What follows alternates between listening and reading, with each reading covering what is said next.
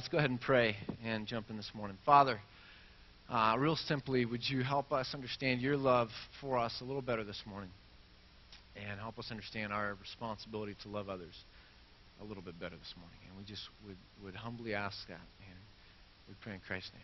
Amen. We're jumping back into John this morning, John chapter 8.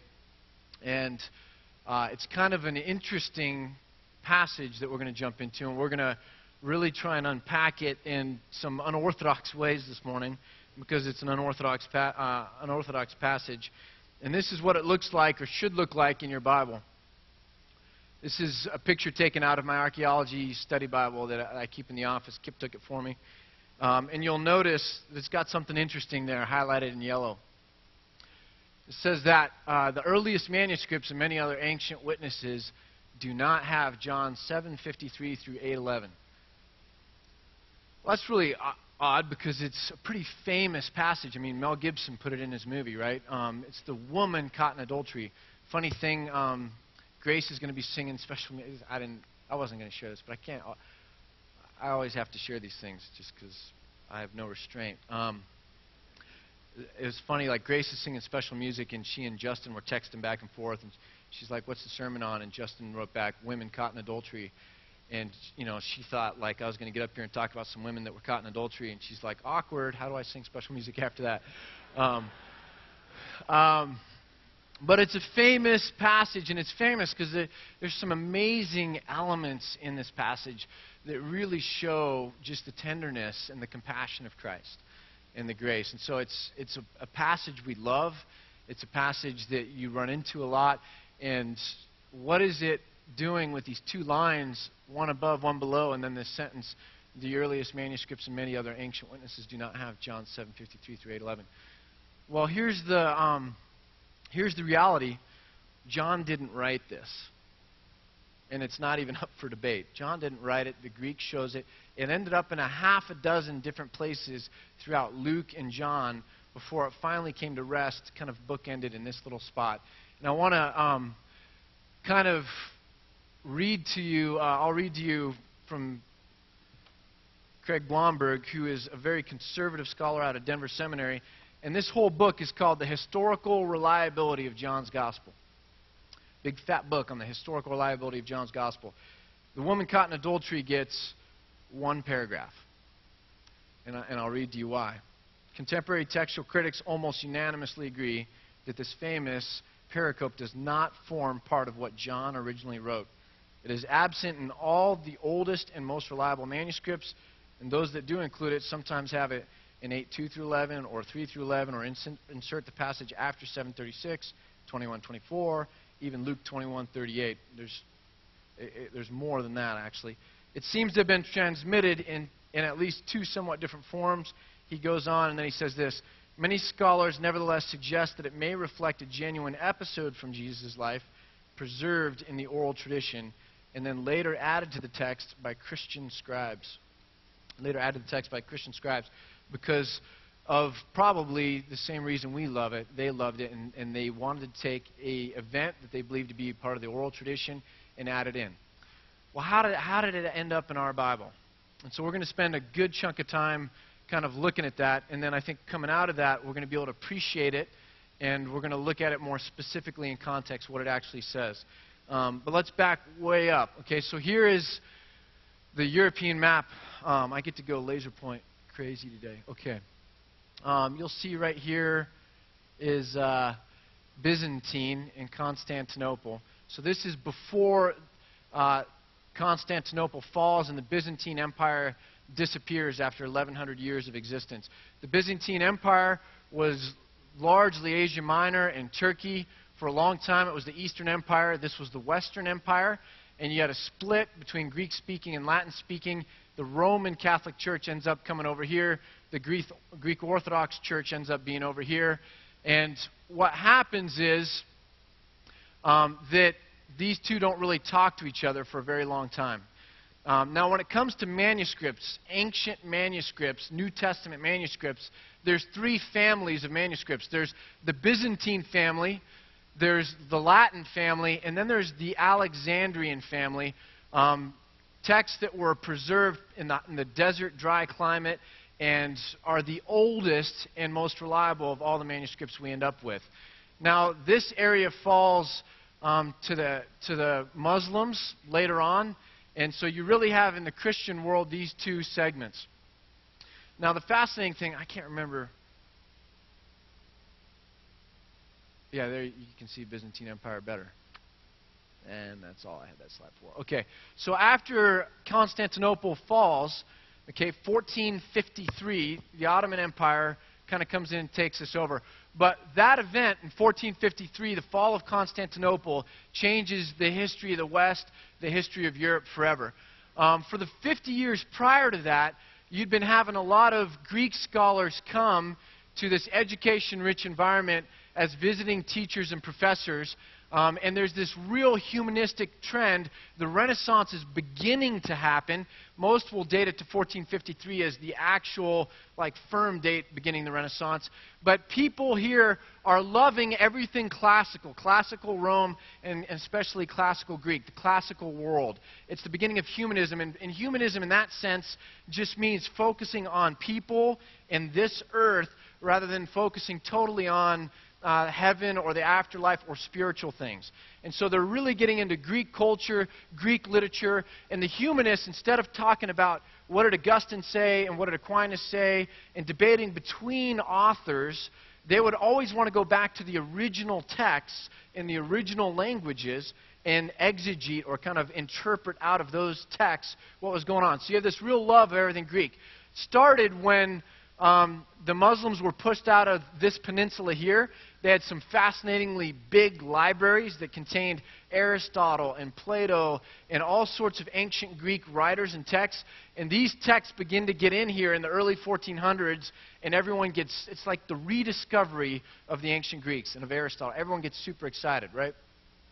Well, when this falls, Constantinople falls, manuscripts and texts, biblical ones, Greek ones, that have been absent in the West for hundreds and hundreds of years, all of a sudden these scholars grab their manuscripts and migrate over here and then up to here, most of them into Italy, okay, bringing their manuscripts with them. So all of a sudden there's this explosion of Greek sources, Greek texts, Greek learning, how to speak the Greek language, read the Greek language, and that really adds fire to the Renaissance. So it's famous for really bringing this in. So if you go to Italy, Rome, you're going to begin to understand that everything is influenced by the classical world. So the Birth of Venus, Botticelli's kind of famous painting, and this is actually called the School of Athens by Raphael. Raphael didn't call it the School of Athens. It was a tour book for the Vatican that first named it that. But this is on the wall in one of the Pope's rooms. One of the Renaissance Pope's rooms. This is the door. So if you've ever seen this painting, it's actually a fresco on a wall. It's fascinating. You go to the other wall, like on this side, and you can see something really cool. Or, well, it depends on if you're Catholic or not. But after Luther, a couple decades after Luther, the Holy Roman Empire, a bunch of Germans and whatnot spill over the Swiss mountains, and they take over Rome, and the Pope kind of flees and hides in that building, the fortress. If you saw Angels and Demons, it's like the round building, with the passageway. I mean, the guy actually fled and held up there for 2 weeks. But right across from his room, in his bedroom here, you can see Luther scratched into the wall. It's pretty wild. I mean, it doesn't mean anything, but look at the School of Athens here has Plato pointing to the heavens and Aristotle pointing to the earth next to each other, and then a third of these people are ancient Greek, even prior to the pre-Socratics and mathematicians that are in this painting. And this is in the Pope's rooms, right? A year and a half, so a year from this fall, Antioch through Killins College is going to do a Reformation history trip. It's going to be super cool. So Germany, Switzerland, and then Florence and Rome. And so you can start planning now, and you could see this. It'd be kind of cool. So everything's kind of Greek, and so the Renaissance begins. It changes art, it changes culture, it changes education. Here's the really interesting thing, though. A lot of these manuscripts end up here which the German areas are really focused on education's academy, and they're able to do a lot more things because they're further away from Rome. There's a little bit more leeway. And this guy named Erasmus of Rotterdam, he would have been born up in this area. He begins to take these Greek manuscripts, and he's updating the Latin Vulgate. Latin Vulgate was written by Jerome, published the early 400s, really early 400s, and was the authoritative text for the Roman Catholics. And Erasmus is going to update the Latin and make it a little bit better, and he publishes the Greek from a bunch of different manuscripts on the opposing side. And the interesting thing is, like, some places he didn't have the Greek, he translated from the Latin back into the Greek, and other things like that. But it's the first time you get an entire Greek New Testament printed. Gutenberg's printing press, circa 1440, the Bible a little bit later. The first time you get printed a Greek New Testament. Why is that important? It's important because he had a limited number of manuscripts, and all his manuscripts came from the Byzantine family of manuscripts. Okay? And so he publishes the New Testament in Greek, and it's got this passage in it because the Byzantine family, 500, 600, 700s, the ones he would have had probably would have been from the 900s and 1000s, really late manuscripts, and it's got this passage in John 8 in it. Okay? It was also one of the first texts to have it was the Latin Vulgate. So in the Catholic Church, this passage is canonical, which means it's a part of Scripture. Why? It's a part of Scripture because it's in Jerome's Vulgate, Latin Vulgate. And that is the authoritative text. Therefore, this passage has to be Scripture for the Roman Catholic Church. Okay? So he puts it in his thing, and he goes through a couple revisions of it in his lifetime, 4 or 5. And that text, the Greek text that Erasmus puts out with this Byzantine family of manuscripts, becomes known as the Textus Receptus, the received text. Now, Luther uses it in translating the German. Tyndale comes over here, hides from Henry VIII.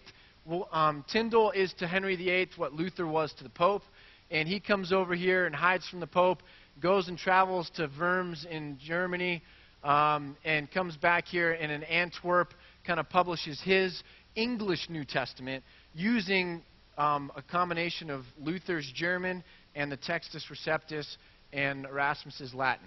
Okay?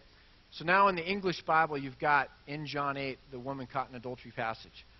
Now, how does that end up coming into our Bible? Well, what happens is when you read the Bible for yourself, back in those days, the religious authority structures never wanted anyone to read the Bible for themselves. Why? Because if you read the Bible for yourself, you begin to realize that the authority structures that were set up then were not biblical authority structures. And you begin to realize that God has empowered the believing people, the Christians, through the Holy Spirit to be able to come directly to Him. In Hebrews it says, to be able to come boldly before the throne. So you begin to read in your own language the Scriptures. You begin to be against kind of a tyrannical religious authority that tries to control you. And so the papacy and Henry VIII, who had kind of started his own little church, they didn't like people reading it for themselves because they wouldn't be subservient, right? So they try to burn books. They try to keep people from publishing these things and all this other stuff. But what happens is Tyndale's New Testament is so prevalent in England that by the time of King James, so it goes Queen Elizabeth, then King James, she doesn't have a direct heir. He's King of Scotland, related to her a little bit, not directly, but a little bit off. So they make him King of England as well. He comes down 1603 and is now king of both. And he realizes the best way to do this is not to fight it, but to get an authorized version that will kind of say this is the authorized version. Then we take control of the situation. We'll have our own thing, and then we'll make all the other ones kind of illegal, and we'll get the best scholars to kind of make that thing. So 1611, the King James Bible, Shakespeare lived during the time of Queen Elizabeth. So, 1611, right on the heels of Shakespeare, it's Elizabethan English, 1611. So if you've ever read the King James, the ye's and the thou's and the thee's, and you get that, okay? But this Bible, they tried to keep in line with what had gone before. So they take Tyndale's Bible. So here's this guy that's chased and eventually caught and killed as a heretic. And the funny thing is, a little bit later, they take his Bible, and it's the springboard for the King James Bible. So a lot of the famous passages, eye for an eye, and English phrases that are in the Bible were Tyndale's English that then made their way into King James 1611. And the King James 1611 used Tyndale's English, but took their Greek from the Textus Receptus, the received text. So the King James Version, sanctioned by King James, obviously, becomes known in English as the authorized version, because it's the one that was sanctioned. The other versions are not authorized. Does that make sense? Okay. So this has John 8 in it. Why? Because it was in Erasmus's text. Why? Because Erasmus took a body of Byzantine manuscripts that were late and built his Greek New Testament around it. And it has come down to us because why? People don't like taking things out of the Bible of previous editions. It's awkward. Everyone knows this passage. It's famous. They love it. And so you're going to go publish a new version. So even though for 100 years we've known that this wasn't written by John, when you're going to publish a new version, you don't want to like take it out completely and have people be like, where's that passage? So they've always decided to kind of just like discreetly put lines there and say, hey, this really wasn't found in the earliest manuscripts. Does that make sense? Okay. So where do we go with that? The reason I'm going through this is for this reason. The church does a bad job of explaining things just matter-of-factly. So the Catholic Church would shy this subject altogether because it's canonical, and so let's not talk about it. And what happens when we do that, and we do the same thing, I think, in the Protestant traditions, when we don't talk about these things, people don't know about them, and then they go on in life, and all of a sudden one day they hear that this story they were told as a child or that they love really wasn't written by John, and it absolutely freaks them out. Well, if I can't trust that, first off, I feel like you've been lying to me. Second off, what can I trust? Does that make sense? So I think there's a lot of people in the world and in America that feel this suspicion with religious authorities that there's secrets all in the basement of the Vatican and they're hiding things from us and holy cow, you know, I mean, is this built on sand and what's going on? And people lose their faith over things like this, and it's not something awkward, really. It's not. And so we just teach it matter-of-factly, and what we say is, hey, this is how it happened.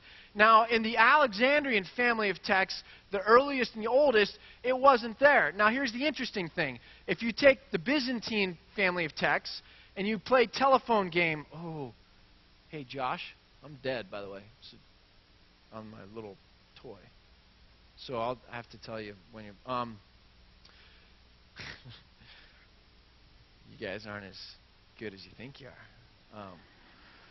are. Anyways, okay, telephone games. So you guys know this, right? You know, you go through a bunch of series and then it all comes out weird. You know, it's like, you know, Johnny likes Sally, and after 10 people, it's like Johnny likes Friedrich and Friedrika or something, and totally different than Sally, right?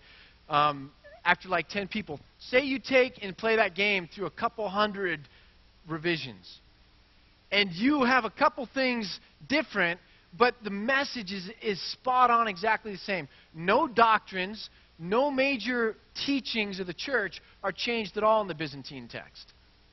Okay? There's nothing that is dissonant with the theology and the doctrines of the church. Okay?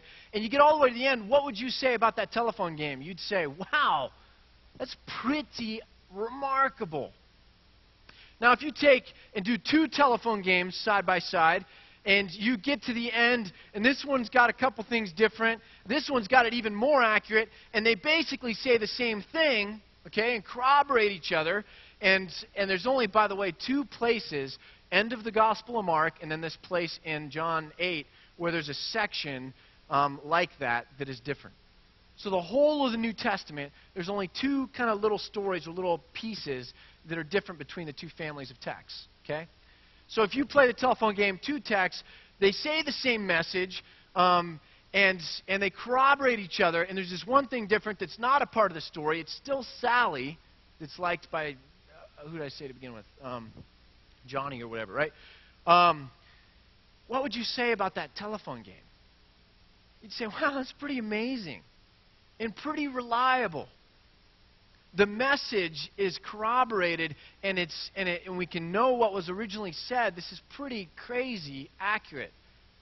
And so the idea that's in question here is when we feel like, wow, this wasn't written by John, and we freak out, can I trust anything? We're beginning to doubt the superintendence of Scripture. That God has superintended, which means He's babysat the transmission of Scripture through time to keep it accurate. And we're like, man, if that passage isn't true, what isn't true? Boy, at all, who can count any of it? And now I doubt Scripture, and I don't believe that God's really superintended it through time. If we really talk about these things, we can see that there's an amazing story here of God superintending Scripture through time. We also make a really silly American mistake. The Catholic Church doesn't deal with this because the Vulgate is the authoritative text, or was the authoritative text through all these centuries. We're not going to back up on that. Even though if you read the preface, it's amazingly long and it's weird English and it's hard, but even if you read the preface of the 1611 King James, they're arguing to people saying why it's okay for them to translate it into English. They're arguing against people saying, no, leave it in the Greek, leave it in the Latin. They're saying, no, there's a reason for this. And they even say, and others will come behind us and improve upon what we do. Okay? So this isn't the final text. But what happens is people begin to think that the English-speaking peoples are kind of like God's chosen people. America, for a long time, had this pride that we were like the new promised land. I mean, we really did. And that we were the beacon of God's people to the world. And we were going to send out all the missionaries and all this stuff. And our text was the King James 1611. And it became to us what the Vulgate, the Latin Vulgate, was to the Roman Church. Does that make sense? And we can't mess with that. And so we don't want to back up on that. It's got to be final. It can't be a part of ongoing tidying up the English and new translations that are better. It's got to be final. And that's a prideful thing. We had Emmy, the Romanian intern, up here 2 weeks ago, and he told us that for almost 100 years, Romanians had one Romanian Bible translated by one person. And we all go, oh, that's too bad, but isn't it sweet that they at least had a Bible? And, and we kind of in our minds go, you know what, it probably wasn't as good as our Bible, but you know what, I bet the message was still accurate. That's so great for them, But we're Americans. Our stuff is always, roses and perfect. And so there's this pride going on when we talk about our Bible and the amazing corroboration between these stories and these telephone games and all this stuff, and then we can look at the accuracy through time and how God has done this. And it's this cool story. Instead of seeing that, what do we see? We kind of go, oh, I don't like that. I'm American. Mine wasn't supposed to have a passage in there that wasn't in there. It ruins it all. It's like I had 100% on the SATs and I just missed a question. I was supposed to have 100%. And it's a little bit of Western arrogance, to be honest with you.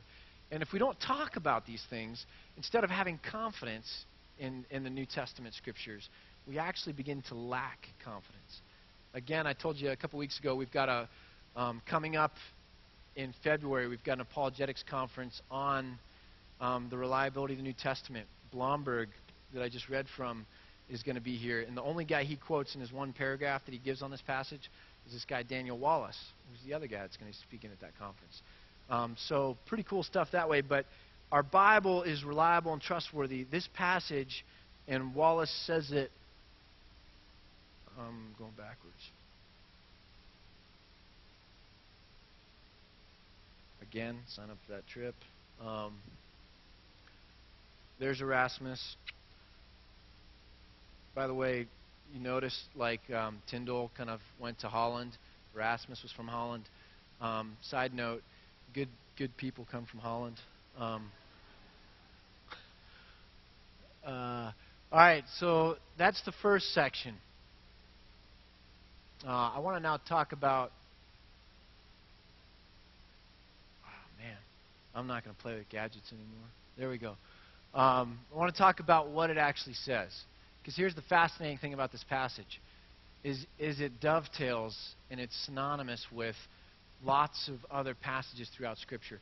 Daniel Wallace, when asked the question, is this authoritative, says there's two different things going on here. He says there's a literal question and then there's a historical question. Literally, John did not write this. The Greek is different, yada, yada. We went through that. Historically, it probably dates back to an oral tradition of something that Jesus probably did. And you begin to see in it the marks of Christ that we know from a lot of different other things, the similarities. And in a little bit, we're going to talk about another passage that kind of says the same message. But I want to read it to us real quick. Then he went to his own home after this other passage, and this is where it goes. But Jesus went to the Mount of Olives. And at dawn, he appeared again in the temple courts, where all the people gathered around him, and he sat down to teach them. The teachers of the law and the Pharisees brought in a woman caught in adultery. They made her stand before the group and said to Jesus, "Teacher, this woman was caught in the act of adultery, and in the law of Moses commanded us to stone such women." That's not true. The law of Moses commanded to stone such women if it was a certain kind of woman betrothed to be married, yada, yada, yada. But they generalize it. Now, what do you say? Now, they were using this question as a trap in order to have a basis for accusing him. If he says, "Don't stone her," he's in violation of the law of Moses. If he says stone her, he's in violation of the law of Rome. It's a really fascinating thing. Pilate took away the right to capital punishment for the Jews, took it away as a way of kind of removing power and authority from them. And I look at that and I say, isn't it amazing how right when Jesus is going to come on the scene and probably would have been killed like day one, God kind of arranges for that corporate punishment to be taken away. I mean, how did Jesus go on for as many years as he did? I think God arranged it so that Jesus could fly under the radar and whatnot. But Pilate had taken away the ability for them to do that. So if Jesus says stone her, he's violating the law of the land. If he says doesn't stone her, he's violating the law of Moses. They're trying to put him on the horns of a dilemma. They think they've got him, and this is where Jesus goes with it. He bends down and started to write on the ground with his finger. Nobody knows what Jesus wrote. It's like everyone loves to debate it, but no one knows what Jesus wrote. When they kept on questioning him, he straightened up and said to them, and I love how Jesus never answers the question that's asked. He always answers the correct question. And he says to them, "If any of you is without sin, let him be the first to throw a stone at her." And again he stooped down and wrote on the ground.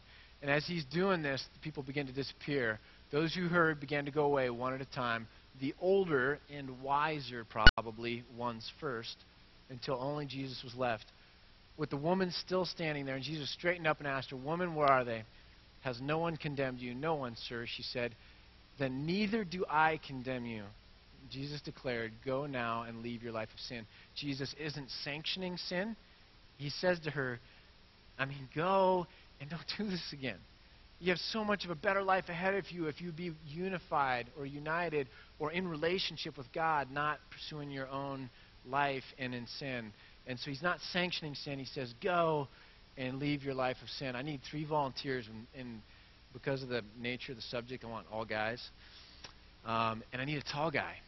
So Matt Smith, if no one else volunteers, it's you. But I need 3 guys, and one of them's got to be tall.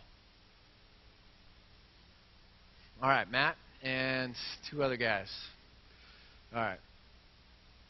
I got 2. I just need a 3rd. There's the 3rd. Okay, sweet. All right, so come up here. I'm going to try and illustrate this as we move forward. Okay. Matt, stand on this side, over here on the left. And you guys just stand shoulder to shoulder, not too close, but there you go. No, that's a little too close. But, all right, and don't touch him. He's God. So this is God, and he's taller than. See that? Okay. And this is people. Okay.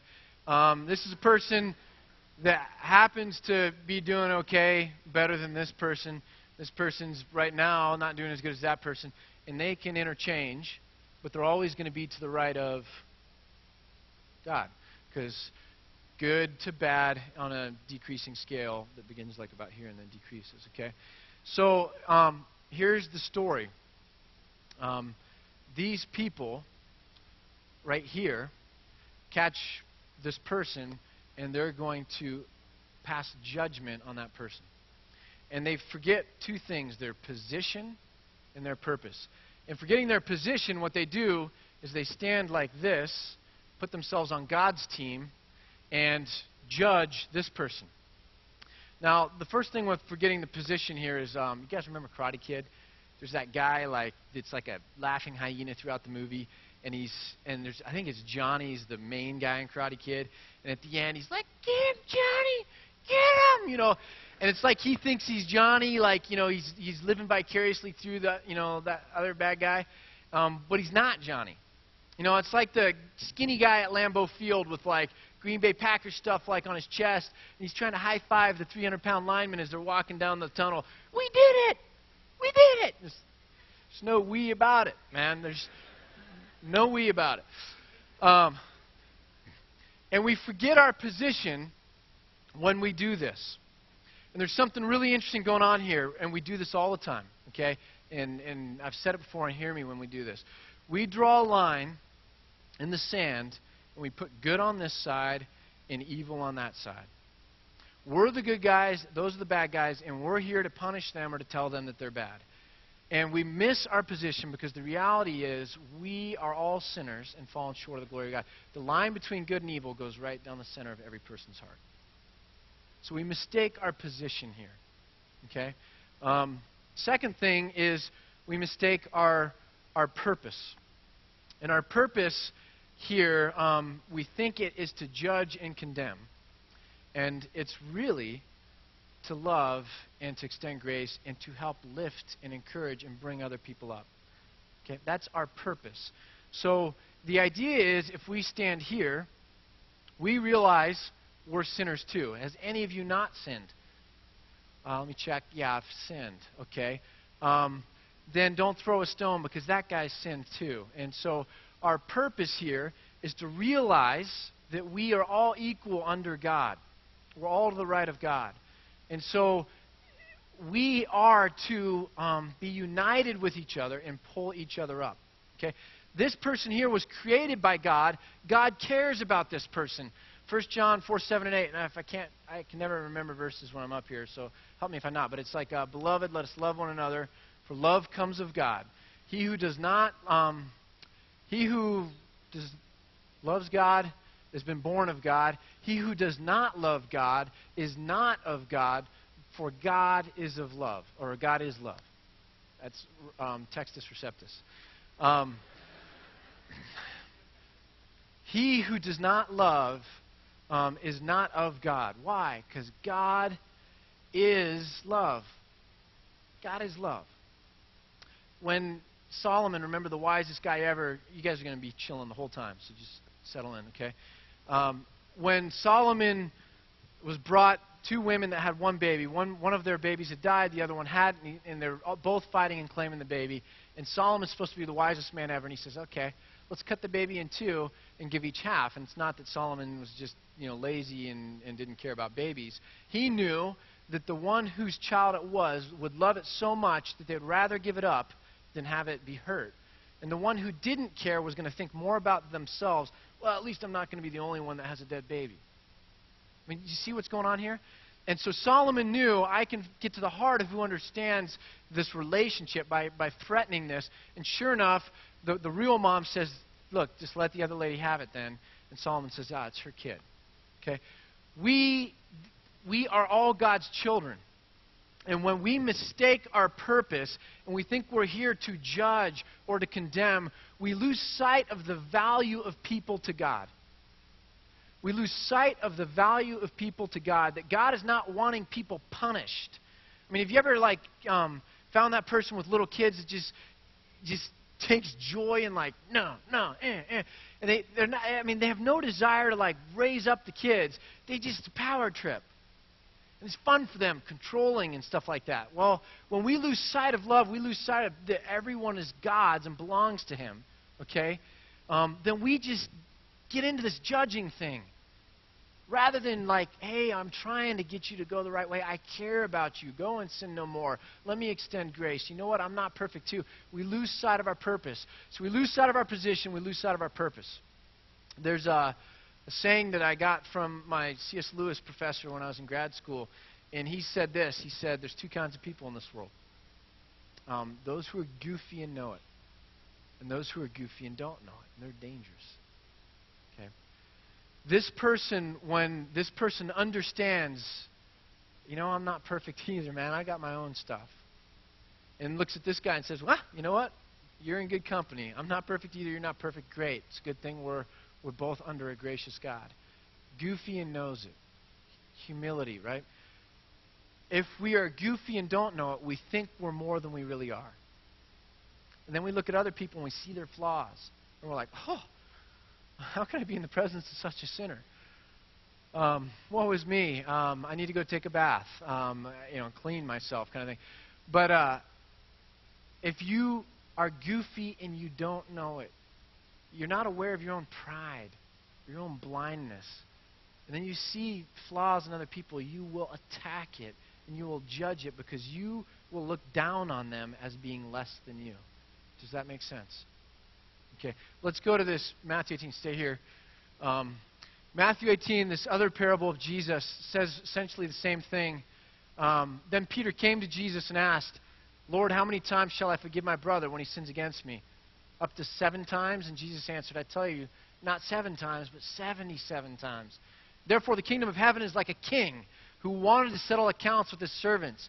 And as he began the settlement, a man who owed him 10,000 talents was brought to him. 10,000, that's a big debt brought to God here.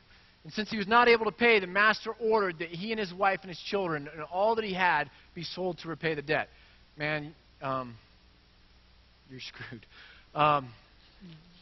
All of you is wiped out. And look at what he does. Next slide. The servant, you don't have to do this, but he fell on his knees before the master and said, be patient with me, and I will pay back everything. And the servant's master took pity on him, canceled the debt, and let him go. He didn't put him on a payment plan. He canceled the debt and let him go. But when that servant went out, he found that one of his fellow servants owed him like a couple pennies. And he grabbed him, and you don't have to do it again, but he began to choke him. And he says, pay me back what you owe, he demands. Next slide is, his fellow servant fell to his knees and begged him, be patient with me, and I will pay you back. But this guy, forgetting what has gone on, refused. Instead, he went off and had the man thrown into prison until he could pay the debt. When the other servants saw what had happened, they were greatly distressed and went and told their master everything that had happened. And this is what the master does. Master called the servant in. The middle guy says, you wicked servant. I canceled all the debt of yours because you begged me. Shouldn't you have had mercy, grace on your fellow servant, just as I had on you? In anger, his master turned him over to jailers to be tortured until he should pay back all that he owed. And this is how my heavenly Father will treat each of you unless you forgive your brother from your heart. So God cancels the debts. God gives grace. God allows. God holds up. God throws mercy on this person. And the idea is that this person then would take and show the same kind of mercy, same kind of forgiveness, same kind of love to this person as he did. God is love. And if we don't love, we are not born of God.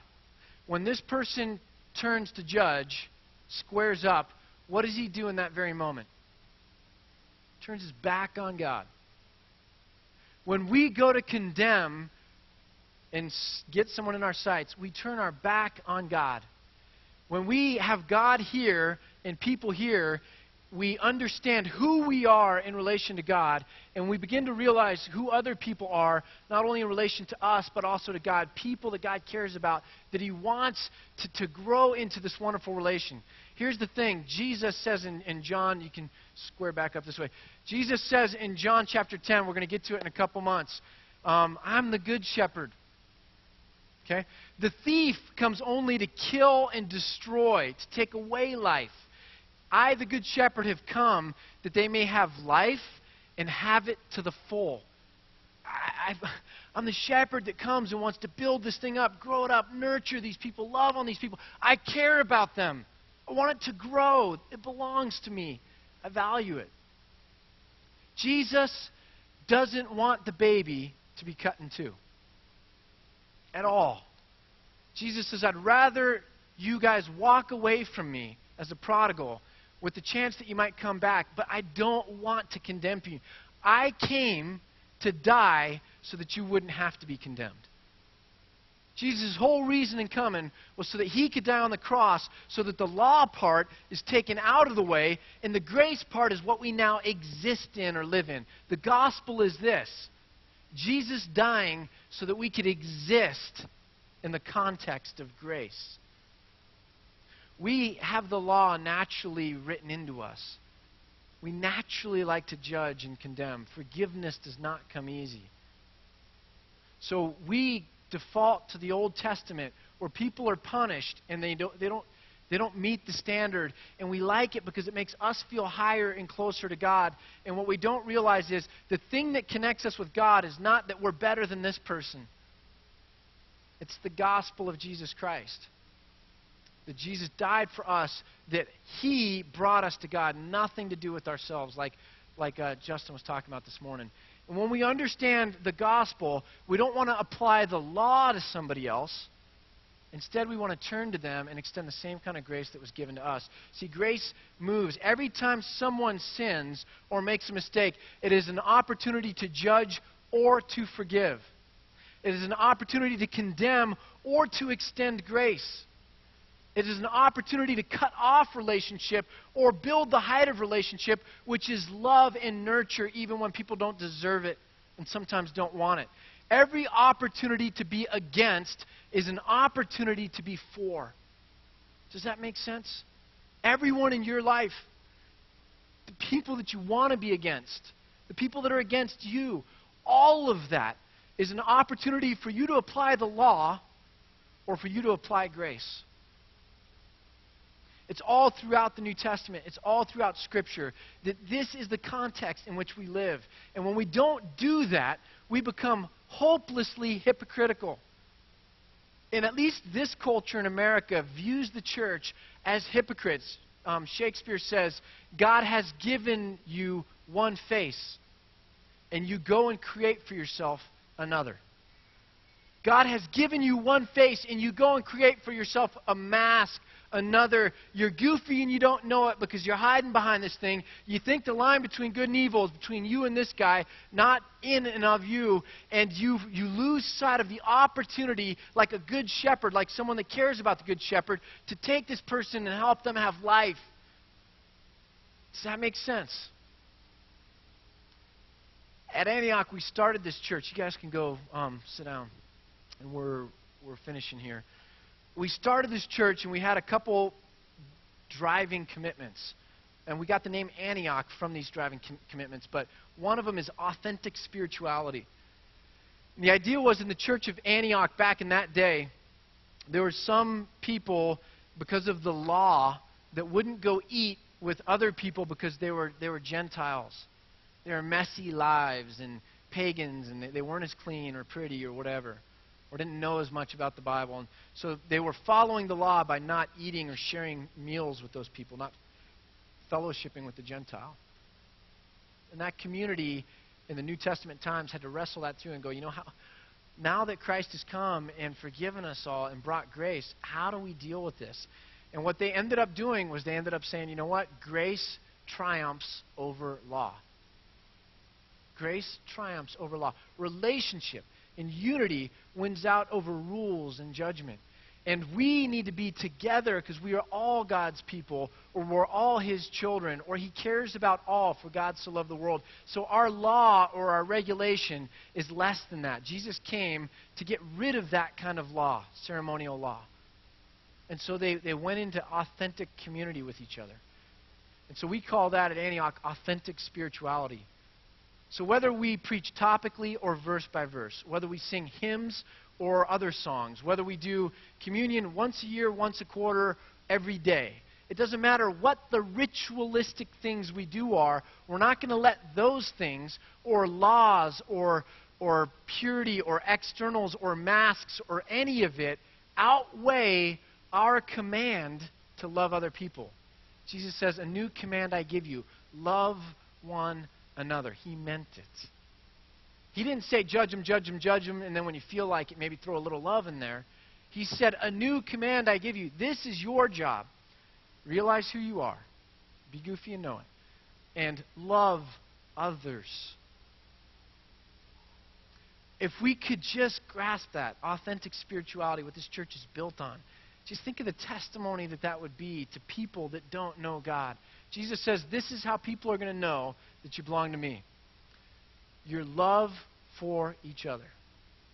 The gospel is this: Christ in us, the hope of glory. Father, we want to confess, I want us to confess and be honest with ourselves and with you that we fall short. We're not all that we would lead ourselves to believe or lead other people to believe. We become hypocritical so easily. I just pray that you would take us from behind ourselves where we're hidden and put us in front of ourselves where we can see our own weaknesses and our own flaws. That we would not get carried away with who we are in terms of status or position and throw ourselves on your team and make everybody else on the other team and lose sight of what you have us here to do. To reach those that you love. To nurture, to take care, to give life, to love, to forgive, to extend grace. Let us not be okay with the baby cut in two. Let us realize that lives are precious. They deserve the same grace that we ourselves have received from you. Father, challenge us to learn what it means to really love, not just to talk about it, not just to sprinkle it on here and there like salt on food, but to just be immersed in it, to make it a part of every day and every sentence and our facial expressions and everything, just that we would be known as those who love, that we are filled with love, that our identity would be like yours. You are love, that we might be love as well, our very identity. We pray this in Christ's precious name. Amen.